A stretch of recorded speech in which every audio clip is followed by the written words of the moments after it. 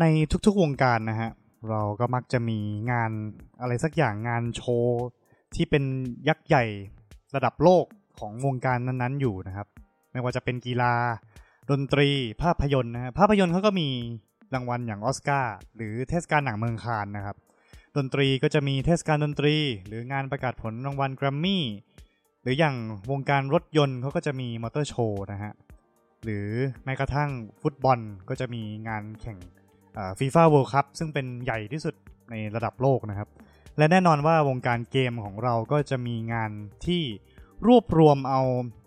การนำเสนอเกมใหม่ๆและที่น่าสนใจนะครับเอามาโชว์เอามารวมไว้อยู่ด้วยกันและมันก็ใหญ่ที่สุดในโลกนะครับเรากำลังพูดถึงงาน Electronic Entertainment Expo นะฮะหรือว่า E3 ที่หลายๆคนรู้จักกันดีนะครับ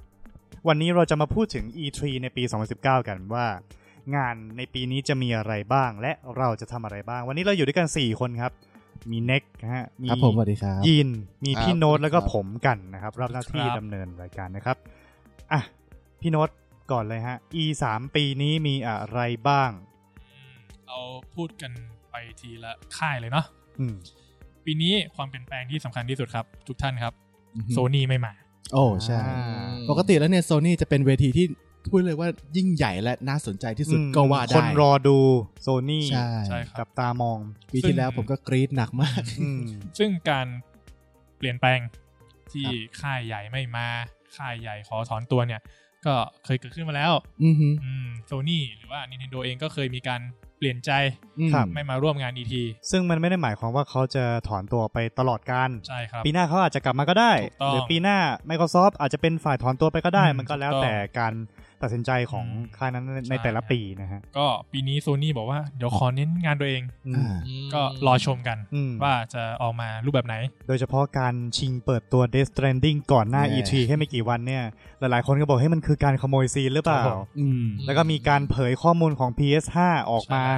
ก่อนที่งาน E3 จะเริ่มนะฮะมันเป็นแบบคนหลายคนก็จะแบบเฮ้ยนี่มันการตลาดแบบใหม่ของ Sony หรือเปล่านะฮะเราไปดูสำหรับค่ายที่มาฮะเรียกว่ามาได้ไหมเพราะว่า EA เนี่ยมาแต่ว่าไม่ได้มาร่วมงานจัดอีกฮอ E3 จัดอีกฮอเขาจัดอย่างนี้มานานแล้วใช่ไหม EA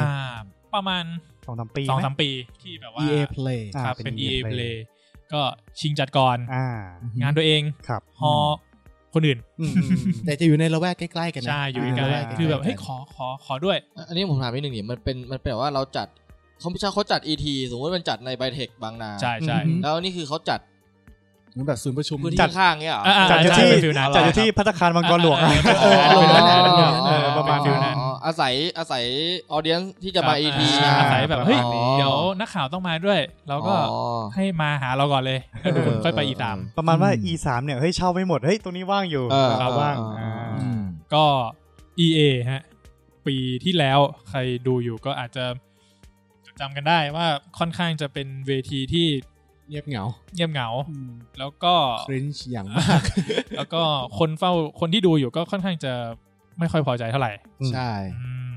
ปีนี้ก็เลยมีการเปลี่ยนแปลงครับเปลี่ยนรูปแบบการจัดงานใหม่นะฮะปีนี้EA เนี่ยจะไม่มี Press Conference ละคือไม่มีเวทีใหญ่เปิดงานมาปุ๊บเนี่ยคือมีตารางมาเลยว่าเราจะโชว์เกมนี้โชว์เกมนี้สื่อก็คือจะเข้าไปแบบไปจองคิวไว้เลยคือปีนี้เนี่ย EA ใช้คำว่าเฮ้ยเรารู้ว่าคุณอยากดูอะไร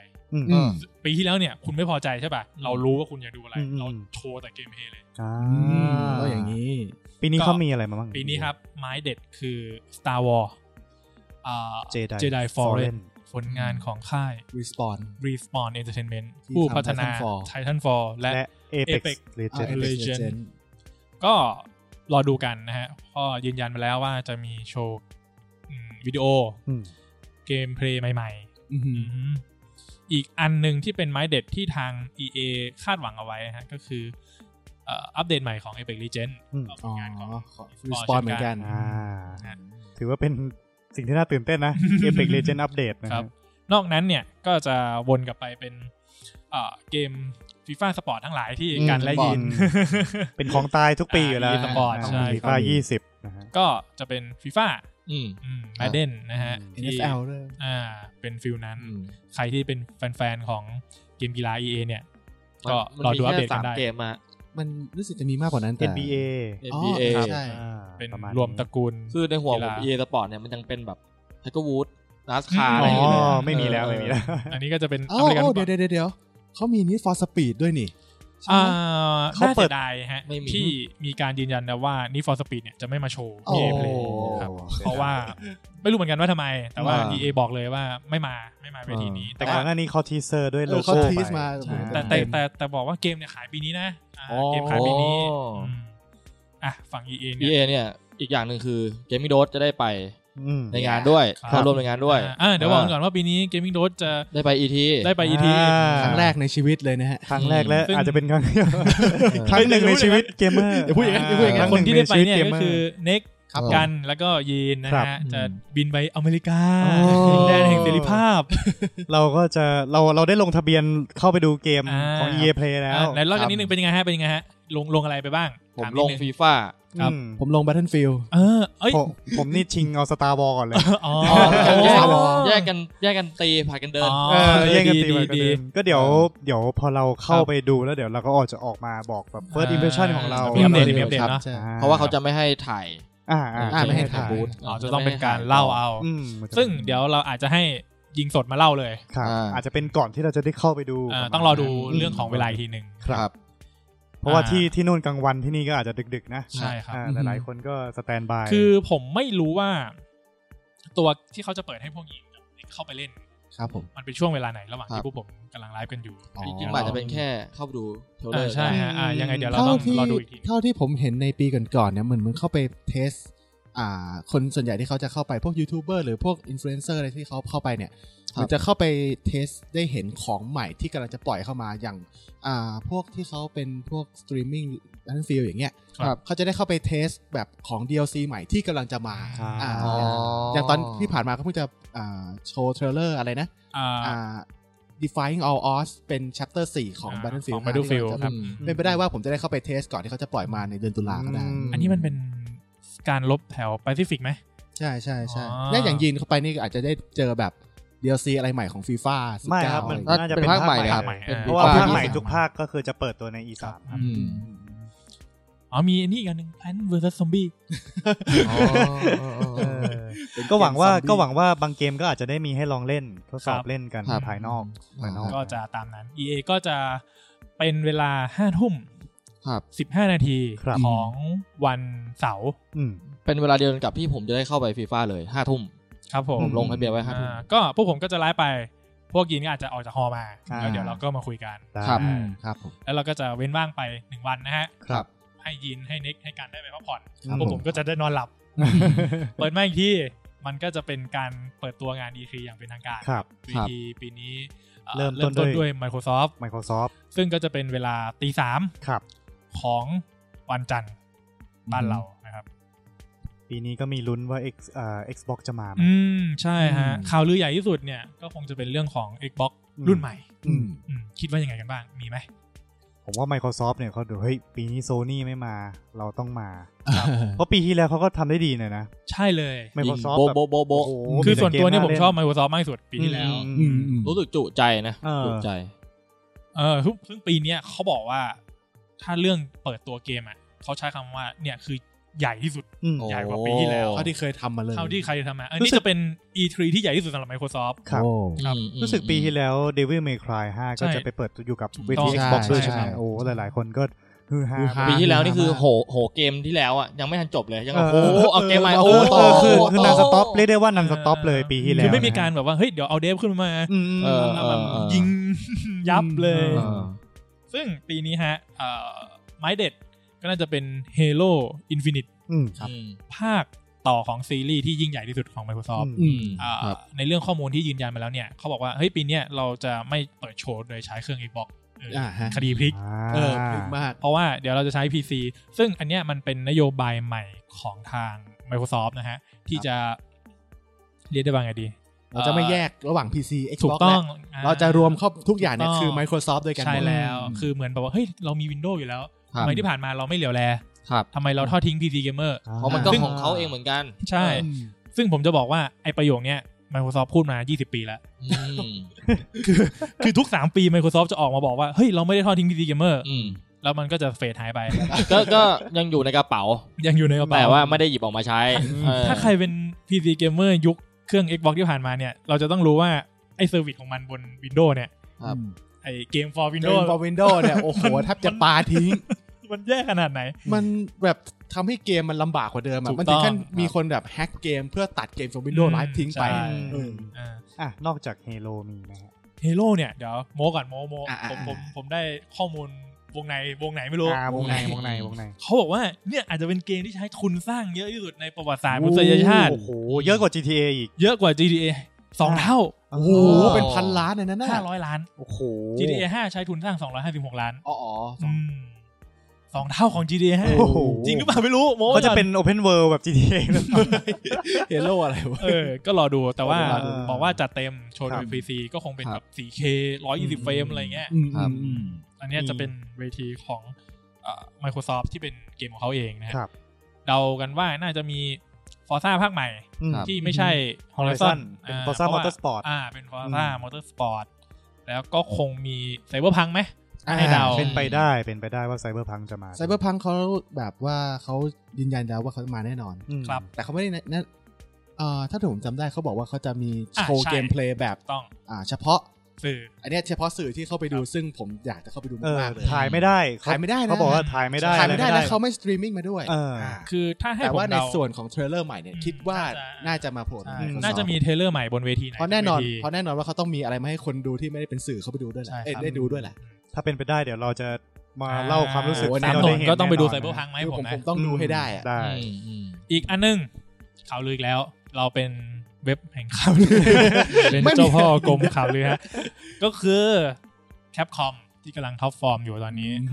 ซึ่งก็ลือว่าจะเปิดตัวเกมใหม่ที่ใช้ Unreal Engine อีกแล้วก็ดูกันว่าจะมีจริงไหมคาดหวังเป็นเกมอะไรฮะพี่น้อยคาดหวังเป็นเกมผมอยากให้เป็น Resident Evil ภาคใหม่เหรอผมอยากให้เป็น Dino Crisis คืออยากให้ Dino Crisis กลับมาคือตอนนี้ชาวเกมเมอร์เขาหวังอยู่3อย่างคือ Dino Crisis ภาคใหม่Resident Evil 3 Remake และ Resident Evil ภาคต่อจากภาคที่7ภาค8มันจะเป็นภาค8ใช่ครับ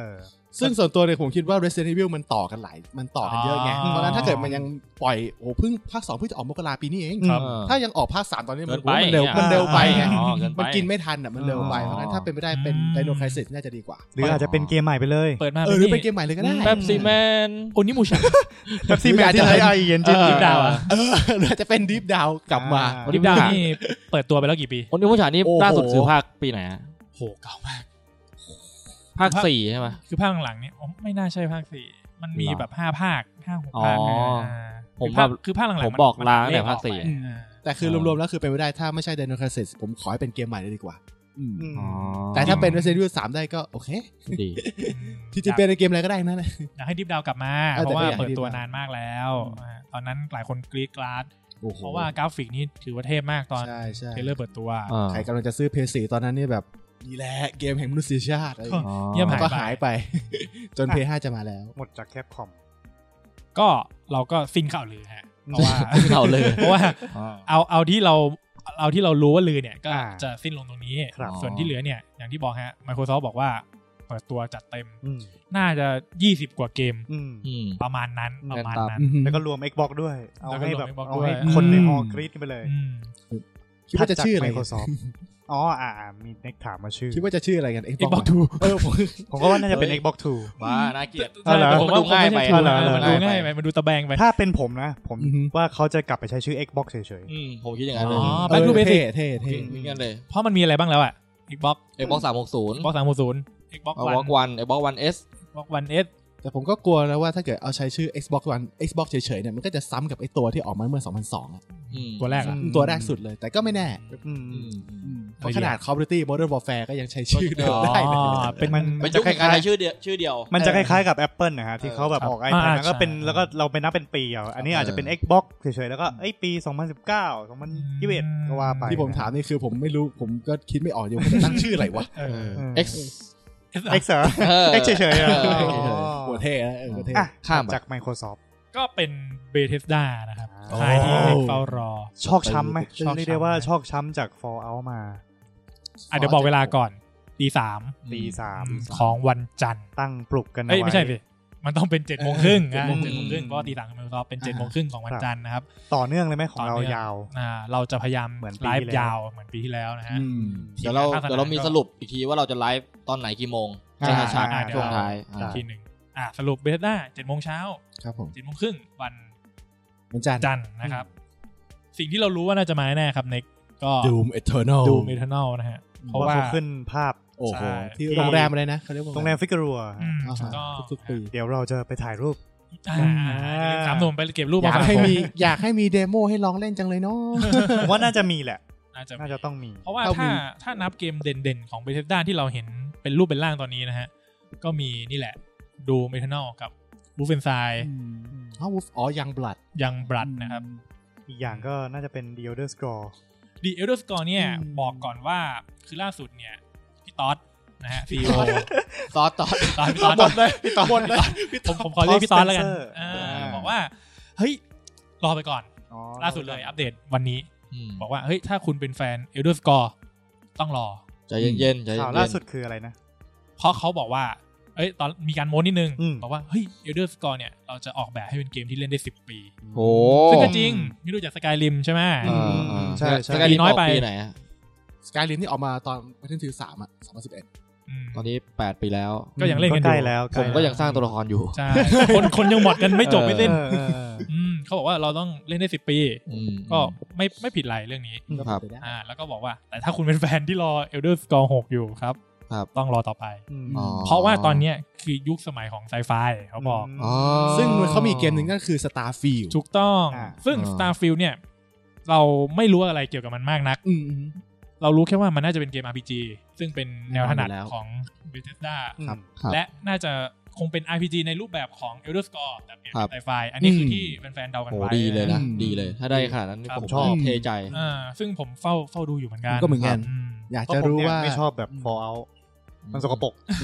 มันโหดสกปรกกันไม่ชอบมันหลอกไปตะลุยดินแต่ด้วยสกปรกมันเป็นแฟนตาซีแบบโบราณไงใช่ครับมันเป็นแฟนตาซีแบบโบราณก็ถ้าให้เดานะฮะเราคงอาจจะเห็นวันวางจำหน่ายของ Doom Eternal อาจจะเห็นวันวางจำหน่ายของ Wolfenstein ยังบลัดแล้วก็อาจจะเห็นเทรลเลอร์แรกของ Starfield ตามนั้นนะอาจจะมีเซอร์ไพรส์เล็กๆน้อยๆเล็กๆน้อยๆเหมือนกับปีที่แล้วที่แห้งมามากแล้วก็เอา The Elder Scrolls มาเปิดซึ่งเราก็แซวกันว่าเขาอาจจะเรนเดอร์กันอยู่หลังเวทีก็ได้แพนบีแต่ผมอาจจะคาดหวังเยอะไปนะแต่ผมแบบอยากเห็นเกมเพลย์ของ Starfield เลยเหมือนตอนที่เขาเอา Skyrim มาโชว์ตอนนั้นน่ะโอ้โหแบบสุดยอดอะไรอย่างเงี้ยตอน Skyrim นี่เทรลเลอร์มาแล้วก็มีเกมเพลย์เลยหรือเปล่าใช่เป็นเกมเพลย์เลยเป็นไปได้นะถ้ายังโมเดลเดิมครับนอกจากนั้นก็คงเป็นElder Scrolls Online นะฮะที่ยังทำเงินให้กับ Bethesda อยู่ครับแล้วก็คงมีเกมมือถือถ้าให้เดาก็อาจจะเป็นวันวางจำหน่ายของ Elder Scrolls Blade ที่หลายคนเขายังไม่ออกครับยังไม่ออกแบบตัวเต็มไม่ออกใช่ไหมก็รอดูกันครับแล้วก็ถ้าจาก Bethesda เป็นจาก Bethesda เราก็กระโดดไปครับข้ามวันเรียกว่าข้ามวันไหมเพราะมันเที่ยงคืนพอดีเป็นเที่ยงคืนวันจันทร์เที่ยงคืนวันจันทร์ข้ามไปวันอังคารนะเป็น PC Gaming Show ครับก็เป็นไงฮะบรรยากาศของเราปีที่แล้วก็เป็นเกมส่วนใหญ่ก็จะเป็นอินดี้นะครับผมเป็นอินดี้ที่ลง PC เขาก็มาเปิดตัวก็ถูกใจผมไหมก็ถูกใจนะก็มีเกมหลากหลายก็เรียกได้ว่าหลากหลายเราได้เห็นเกมแนวหลากหลายได้ลองดูกันนะฮะอีกอันนึงที่คนน่าจะรอดูอยู่นะฮะก็คือโชว์ของไอ้ค่าย Devolver ที่ออกมาแซะชาวบ้านทำเป็นโชว์ตลกยับนะฮะของค่าย Devolver อันนี้ก็รอดูกันก็สำหรับ PC Gaming Show เนี่ยผมว่าปีนี้อาจจะมีเซอร์ไพรส์เพราะอะไรครับเพราะว่าปีนี้ Epic Store เป็นสปอนเซอร์แล้วเรารู้กันอยู่ว่าช่วงนี้เขาท็อปฟอร์มมากท็อปฟอร์มมาแรงเรื่อง Talk of the Town แบบอะไรที่เราไม่คาดคิดว่ามันจะเกิดขึ้นในวงการเกม PC แล้วก็เห็นครับคอนติกดีมโดนซื้อวิญญาณใช่แล้วจะเชื่อเลย Journey ยังมาลง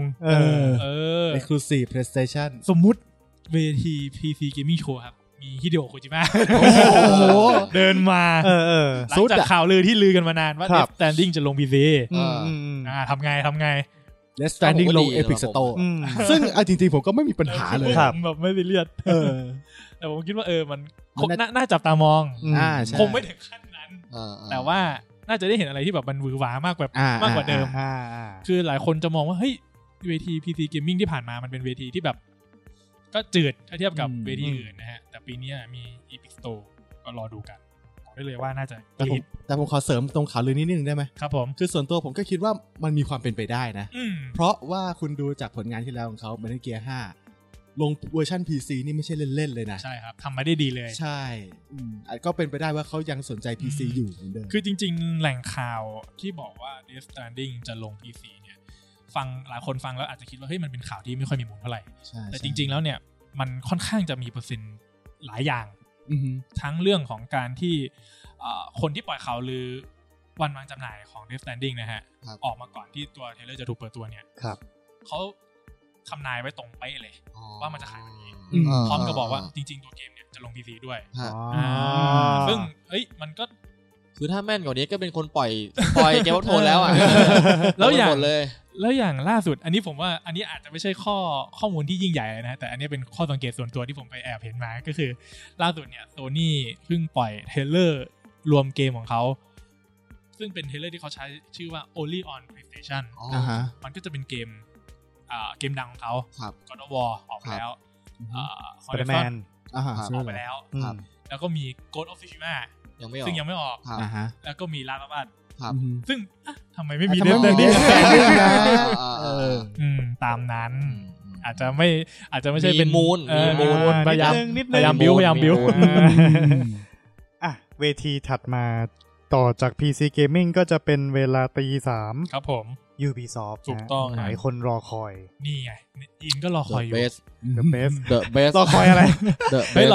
ราพูดถึง Splinter Cell ก่อนเลยชิงพูดถึงก่อน Splinter Cell เป็นไงฮะปีนี้ความหวังยังมีอยู่ได้ไปถึงที่แล้วนะความหวังยังมีอยู่ได้ไปถึงที่แล้วนะมีอยู่ทีมโฮปไปกระชากคอคุยได้เลยฮ่องกงไว้ว่านี่แหละความหวังของผมผมยังมีหวังอยู่มีไหมฮ่องกงเขามีเผยไต่อะไรมาไหมเขาใช้แค่ว่า New Title อ่ะแต่ว่า New Title ก็คือน่าจะเป็น Watch Dogs น่าจะเป็น Watch Dogs เพราะว่าที่ยินคุยเนี่ยคือก่อนที่ Watch Dogs จะหลุดนะฮะใช่ไม่ล่าสุดคือก่อนที่จะอัดเนี่ยก็ยังใช้คำว่า New Title อยู่เขาบอกว่ามี3ใช่ไหมใช่ครับข่าวลือมี3คือข่าวลือเนี่ย CEO ฮะใช้คำว่า Phil Title ก็รอดูกันซึ่งมันตลกตรงที่ว่าก่อนที่เราจะมาอัดกันเนี่ยวันก่อนมันมีข่าวหลุดก็คือAmazon ดันวางขายไอเทมสะสม collectible GameStop GameStop วางขายไอเทมสะสมแว่นตาแซมฟิชเชอร์ใช้ชื่อว่าอะไรนะแซมฟิชเชอร์ก็อกเกิลE3 2019 collectible เขาขายที่ GameStop อย่างเดียวเหรอมันจะเป็นขายในบูธของ GameStop ในงาน E3 มันเป็นรูดอ่ะได้ไปซื้อแบบคนก็เฮ้ยมันยังไงนะอาจจะมาแค่แว่นก็ได้แวบแรกที่ผมเห็นข่าวคือผมรู้สึกผมอุทานในใจว่ากวนปะเนี่ยกวนช่วงล่างผมปะเนี่ยแต่อย่างน้อยมันก็เป็นความหวังผมว่ามันมีแหละยังไงมันก็ต้องมีแหละแต่ไม่รู้ว่าปีนี้หรือเปล่าอันนี้ผมให้หวังไปแล้วเดี๋ยวผมจะขอสกัดความหวังคุณนิดนึงที่นี่ขนาดหวังมันน้อยอยู่แล้วนะจะสกัดอีกล่าสุดครับมีคนทวีตไปถามบก.ของโคตาคุเว็บข่าวหลุดชื่อดังคือรู้วงในเนี่ยต้องถามโคตาคุประมาณกี่เปอร์เซ็นต์โคตาคุเนี่ยพี่แกก็บอกสั้นๆว่าถ้าคุณเป็นแฟนSplinter Cell เนี่ยรอได้คุณน่าจะผิดหวังใช้คำว่านี้เลยอันนี้ไม่ใช่ The Elder Scrolls ที่แบบรอได้แต่นี่คุณน่าจะผิดหวังคือถ้าคุณเป็นแฟน Splinter Cell E3 ปีนี้คุณน่าจะผิดหวังใช้คำนี้ก็รอดูกันอาจจะหักมุมอีกรอบหรือเปล่าเราก็ไม่รู้ครับต้องบอกนิดนึงว่า Gaming Dose ที่จะไป E3 เนี่ยก็คือเราไปที่เมนของ Ubisoft เป็นหลักใช่ที่พี่โน้ตมีข้อมูลเนี่ยเขามีเกมอะไรบ้างอะWatch Dogs ในชื่อ Legion ตอนแรก เป็นแค่ข่าวลือล่าสุดมันหลุดแล้วก็เลยปล่อยเลยอันนี้ Ubisoft ยืนยันแล้วนะฮะว่าเราจะมี Watch Dogs แบบเอ้าเปิดมาโลโก้หลุดมาเราน่าจะได้เห็นเกมเพลย์แหละน่าจะได้เห็นเกมเพลย์เราพูดถึงข้อมูลตัวเกมที่เรารู้กันก่อนครับตัวเกมเนี่ยคือเกมภาคที่3ของเกมตระกูล Watch Dogs คงตัดชื่อภาคทิ้งไปตามสไตล์ Ubisoft ที่หลังๆคือจะไม่เหมือน Assassin's Creed นะฮะมาในชื่อ Legionเซตติ้งคงเป็นลอนดอนตามที่ลือกันอยากเล่นมากคือเรียกได้ว่าลือที่ลือกันเนี่ยมันตรงเกือบหมดแล้วก็เดาว่าก็คงเซตติ้งตรงเนื้อเรื่องของเกมก็น่าจะตรงก็คือเป็นโลกยุคอนาคตนิดหน่อยดิสโทเปียครับแล้วก็วงในที่ป ปล่อยข่าวออกมาเนี่ยเขาบอกว่าเนี่ยคือ Watch Dogs หรือว่าเป็นหนึ่งในเกมที่ทะเยอทะยานที่สุดของ The most ambitious ของ Ubisoft เลยเพราะว่าระบบคือคุณเล่นเป็น NPC ตัวไหนก็ได้น่าสนใจนะในเกมโดยที่ NPC ทุกตัวมีแอนิเมชันเฉพาะมี voice over เฉพาะมีประวัติเฉพาอาจจะใช้การสิงนั่นเหรออันนี้เราไม่รู้คือนอกจากนี้เราไม่รู้เลยว่ามันจะนำเสนอในรูปแบบไหนรอดูนอกจาก Watch Dogs ก็ยังจะมี Ghost Recon Breakpoint ก็คงเปิดตัวรายละเอียดอื่นๆก็คงมีให้ได้เล่นในเพราะว่ามันจะไหนอะไรเรารู้หมดแล้วอันเนี้ยผมว่าน่าจะเป็นอันหลักเลยที่ผมต้องไปใช่เพราะว่าที่เขาส่งมามันมีเขียนไว้แล้ว2 อันคอนเฟิร์มน่าจะได้อัดเกมเพลย์กลับมาให้โชว์ด้วยอันนี้เดากันว่าอันนี้จะเป็นสิ่งที่ Gaming Dot 3 หนุ่มน่าจะได้เล่นกันครับอันนี้มันคือเป็นภาคต่อของ Wildlands เลยใช่ครับภาคต่อเหตุการณ์ต่อเนื่องต่อจาก Wildlands นะก็จะหลักๆของทาง Ubisoft เนี่ยก็น่าจะมีนี่แหละเขาจะมี Assassin's Creed ภาคใหม่มาให้ดูไหมเมื่อกี้พี่บอกว่า3 เกมใช่ไหมอันนั้นคือเกมใหม่ใช่คำว่าเกมใหม่คือนอกจากเกมนี่ไงไม่ใช่ผมอยู่ในนั้นไงAssassin's Creed อาจจะเป็นไปได้อันนี้ตอนที่ทาง VO พูดนะฮะคือไล่เกมอื่นที่มีแล้วก็คือ For Honor มาแน่นอนนะฮะยังหากินอยู่นะยังอยู่นะเกมตระกูลนี้มันยังมีชีวิตอยู่ Rainbow Six Siege ครับเดทใหม่ที่บอกว่าจะไม่มีซิงเกิลเพลเยอร์แล้วต่อไปนี้The Division Division 2อัปเดตแล้วก็ Breakpoint ครับแล้วก็ New Titan Feel New Titan ก็รอดูซึ่ง Feel New Titan เนี่ยก็โอเค Watch Dogs ไปแล้วBreakpoint นับไหมไม่นับผมบอกแล้วคือเราไม่รู้ว่าฟิลของเขามันอาจจะเกมเดียวก็ได้ไงอาจจะเป็น Rapid เกมใหม่อีกแล้วเหรออาจจะเป็น Just Dance 2020 Trial Fusion ภาคใหม่เป็นไปได้นะTrial เขาเพิ่งออกไป Trial Rising The Crew New DLC อะไรอย่างงี้เป็นไปได้หมดครับก็จะทำให้ยินผิดหวังที่พยายามครับผมไม่แน่ยินอาจจะได้ช็อกตายกลางงานแบบเป็น ET ปีแรกที่ได้ไปแล้วก็ได้เจอกับ Splinter Cell ภาคใหม่ต่อหน้าเป็นไปได้ตายแล้วเตรียมเครื่องเอาหมดช็อกก่อนถัดจาก Ubisoft ก็คือ Square Enix ใช่ครับก็จะเป็น Square Enix ตอนเช้านะฮะซึ่งมาแล้ว Avenger มาแล้วหลังจากที่หลายคนสงสัยมันหายไปไหนเปิดตัวไปนานมากนะฮะเราสิ่งที่เรารู้นะฮะคือ Square Enix ยืนยันว่าจะเปิดตัว Marvel's Avenger แบบเป็นทางการในงานนี้สิ่งที่เราไม่รู้แต่ว่ามันหลุดออกมาแล้วก็คือเรื่องของระบบการเล่นตัวเกมเนี่ยทางทีมงานใช้คำว่าเป็น Single Player แบบ Cinematic Experience เราจะแปลเป็นไทยว่าไงดีครับเป็นการเหมือนอันชาร์ตไหมผมว่ามันน่าจะเหมือน Walking Dead มันคือถ้าให้ผมเดานะฮะคือมันเป็นการบอกว่าเฮ้ยเรามีโหมด Single Player ที่นำเสนอฉากคัสซีนที่ยิ่งใหญ่แต่ว่าถ้าให้เดาจริงๆเนี่ยจากข้อมูลหลุดที่ผ่านมาทั้งหมดเนี่ยตัวเกมน่าจะเน้นไปในเรื่องของออนไลน์โคออปกับเพื่อนเพราะว่ายืนยันแล้วจากข่าวหลุดมันยืนยันแล้วก็คือฟิลอเวนเจอร์อ่ะคือการร่วมมือกันนะป่ะถูกต้องผมว่าเป็นไปได้ที่จะออกแนวคล้ายๆ Uncharted เหมือนกับที่ยินบอกครับที่ผมรอซ้อมพูด Avenger Assemble เลยนะก็คงแบบมีโหมด Single Player แต่ว่าก็มีให้เล่นโคออปไปด้วยเล่นได้สูงสุดน่าจะ4 คนถ้าผมจำข้อมูลไม่ผิดนะฮะตัวเกมเป็นมุมมองบุคคลที่3และเราสามารถ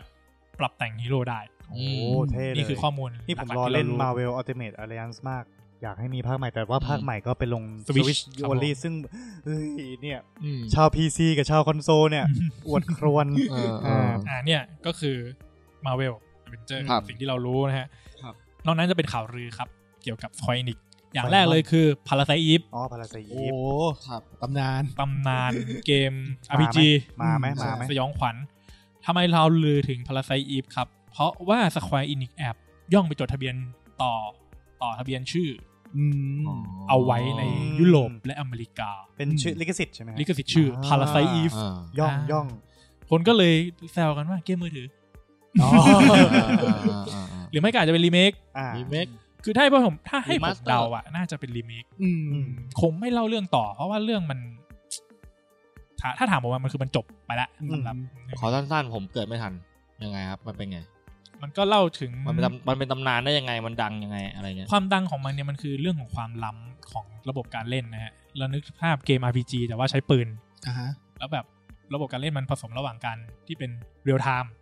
แล้วก็เป็นมีความแบบเทิร์นเบสนิดๆเทิร์นเบสด้วยความน่ารักของเอกก็คงมีส่วนที่ทำให้เกมเมอร์ติดตาตึงใจยังไม่รวมไปถึงความล้ำของเนื้อเรื่องที่มันจริงๆผมไม่ได้เล่นนะคือตอนนั้นผมโง่เกินกว่าจะเล่นได้ คือต้องแบบ Resident Evil ธรรมดาเนี่ยผมเล่นได้ใช่ฮะมันเล่าเรื่องได้แบบล้ำฮะเราพูดถึงไมโตคอนเดรียสิ่งมีชีวิตอีกตัวหนึ่งที่มันอาศัยอยู่ในมนุษย์เราแล้วแบบมันทำให้เรากลายพันธุ์แล้วในเรื่องมันก็แบบภาค1ภาค2ภาคย่อยโอ้ยแฟนๆกรี๊ดกราดThe Third Birthday นี่มันคือภาค3ใช่ครับมันคือจบภาค2เนี่ยผมนั่งดูพ่อเล่นพ่อผมล้ำมากพ่อผมเล่นพาราไซสุดยอดผมจำได้แม่นคือมันเป็นฉากอาบน้ำนั่นแหละไม่ใช่หมายถึงหลังจากนั้นสิก่อนนั้นนะมันก็คือเป็นฉากที่ไปอยู่ในโมเตลใช่ชื่อฉากเปิดเกมซึ่งผมไม่ค่อยเห็นเกมไหนที่เขาใช้เซตติ้งในฉากแบบเนี้ยเลยรู้สึกว่าแบบมันเท่ดีเปิดมานางเอกอาบน้ำก่อนเลยจำมากมีอะไรไหมฮะ Square Enix อีกอันนึงฮะ Octopath Traveler ภาคแรกออกมาแล้วลง Switch นี่เดือนนี้กำลังจะลง PC แล้ว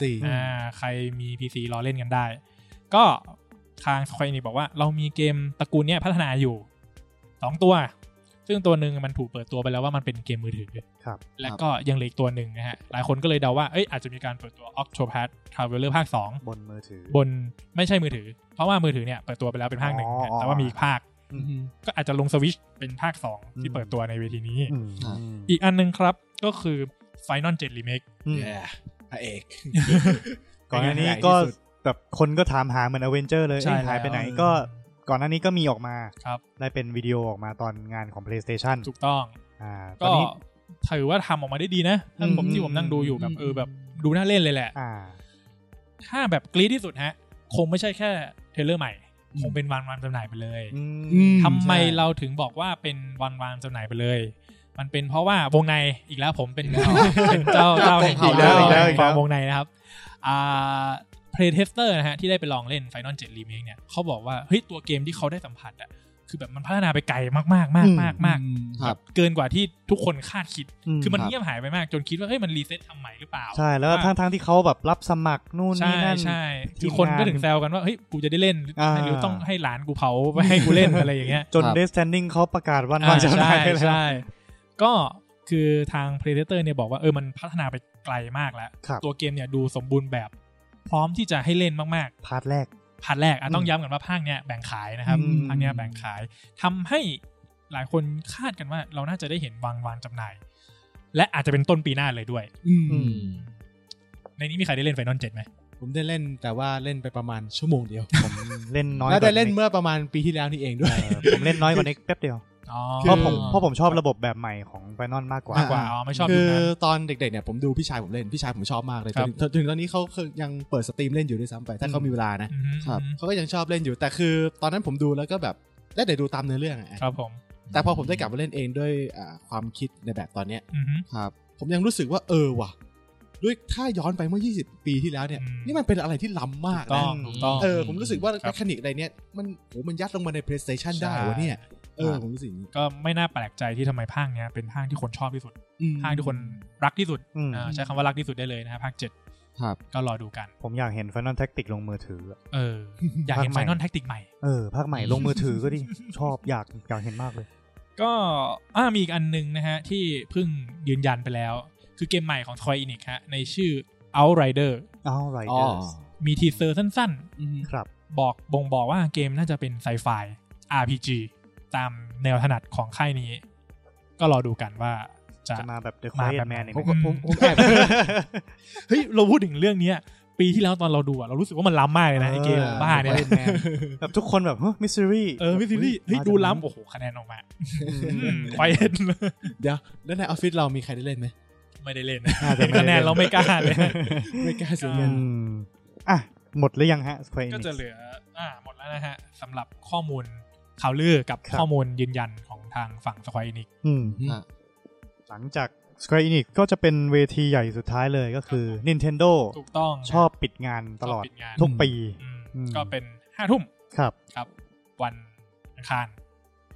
จะมีอะไรเนี่ยก็คงต้องไปเฝ้ารอดูกันไม่มีหลุดเลย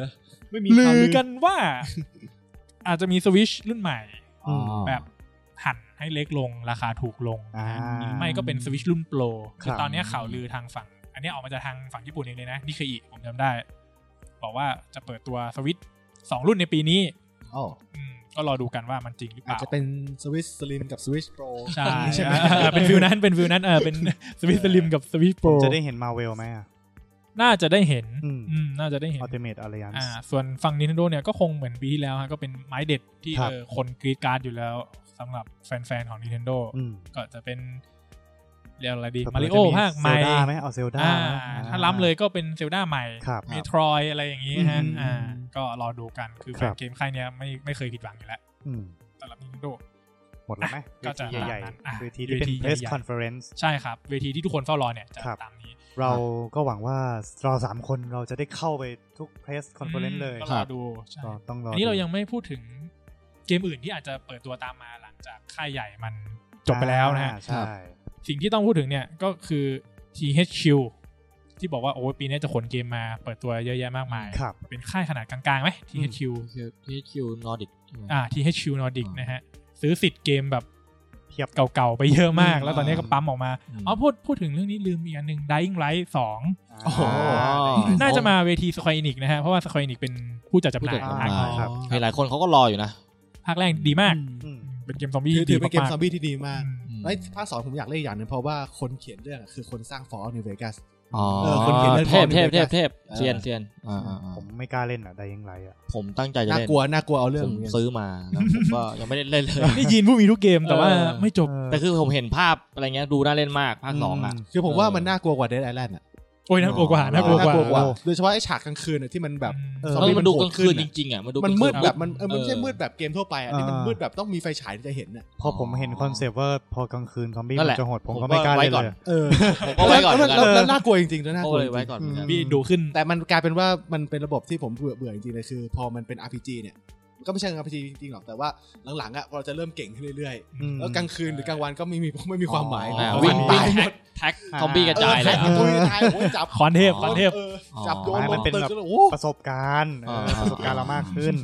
ภาคใหม่เห็นคนในเกมมิ่งโดสรอเยอะในกลุ่มเกมมิ่งโดสรอเยอะก็หวังว่าเราจะได้ไปลองเล่นครับพี่โน้ตสรุปตารางถ่ายทอดสดอีกทีเราจะเริ่มกันที่ EA Play นะฮะเป็น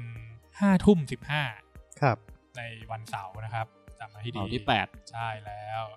เราก็จะพักผ่อน1วันกลับมาเจอกัน5:15นี่คือ EA เขาเริ่มเลยหรือว่าเราสแตนด์บายEA เนี่ยเริ่มเลยนะฮะ 5:15 5 ทุ่มมารอกันได้5 ทุ่มมารอกันได้สัญญาณมาตอนไหนเนี่ยเดี๋ยวเราบอกอีกทีครับเดี๋ยวเราอาจจะมียิงบรรยากาศให้ดูบรรยากาศรอบๆจากในฮอลล์มาให้ดูนะฮะครับมาอีกวันนึงครับก็กระโดดมาเป็น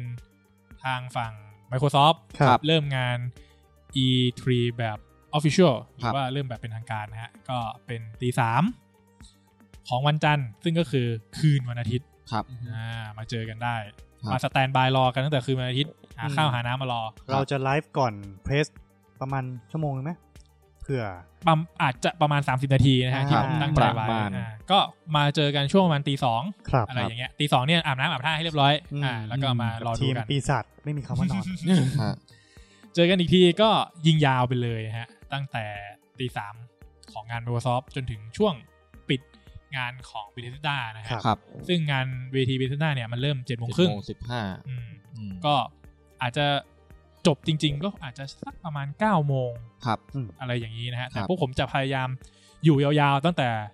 Microsoft เริ่มไปเลยโดยที่ทีมงานเดี๋ยวอาจจะมีการสับเปลี่ยนหมุนเวียนภาพจากทางฝั่งผมภาพจากทางฝั่งยีนฝั่งเน็กฝั่งกันนะฮะแล้วก็ส่วนทางทีมงานในสตูดิโอเนี่ยอาจจะมีการ